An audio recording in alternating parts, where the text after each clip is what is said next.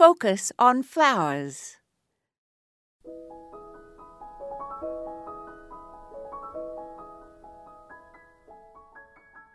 Mark Twain, 1835 to 1910, wrote, "Whatever a man's age, he can reduce it several years by putting a bright-colored flower in his buttonhole."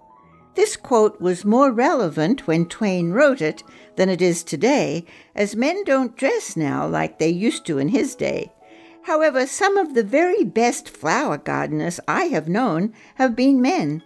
And another quote that relates to male gardeners is Richard Goodman's statement, "I recommend that all bachelors have a garden.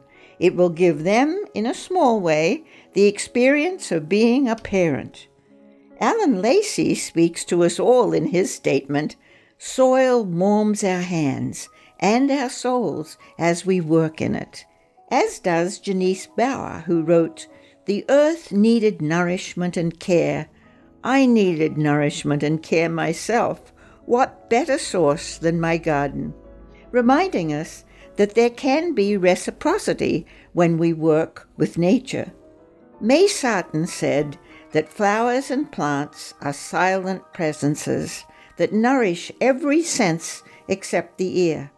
But perhaps Louise Wilder summed it up by saying, "Love your garden and work in it, and let it give you what it surely will. And let no one feel that the benefit is all on the side of the garden, for truly you will receive more than you give." This is Moya Andrews, and today we focused on gifts from the garden.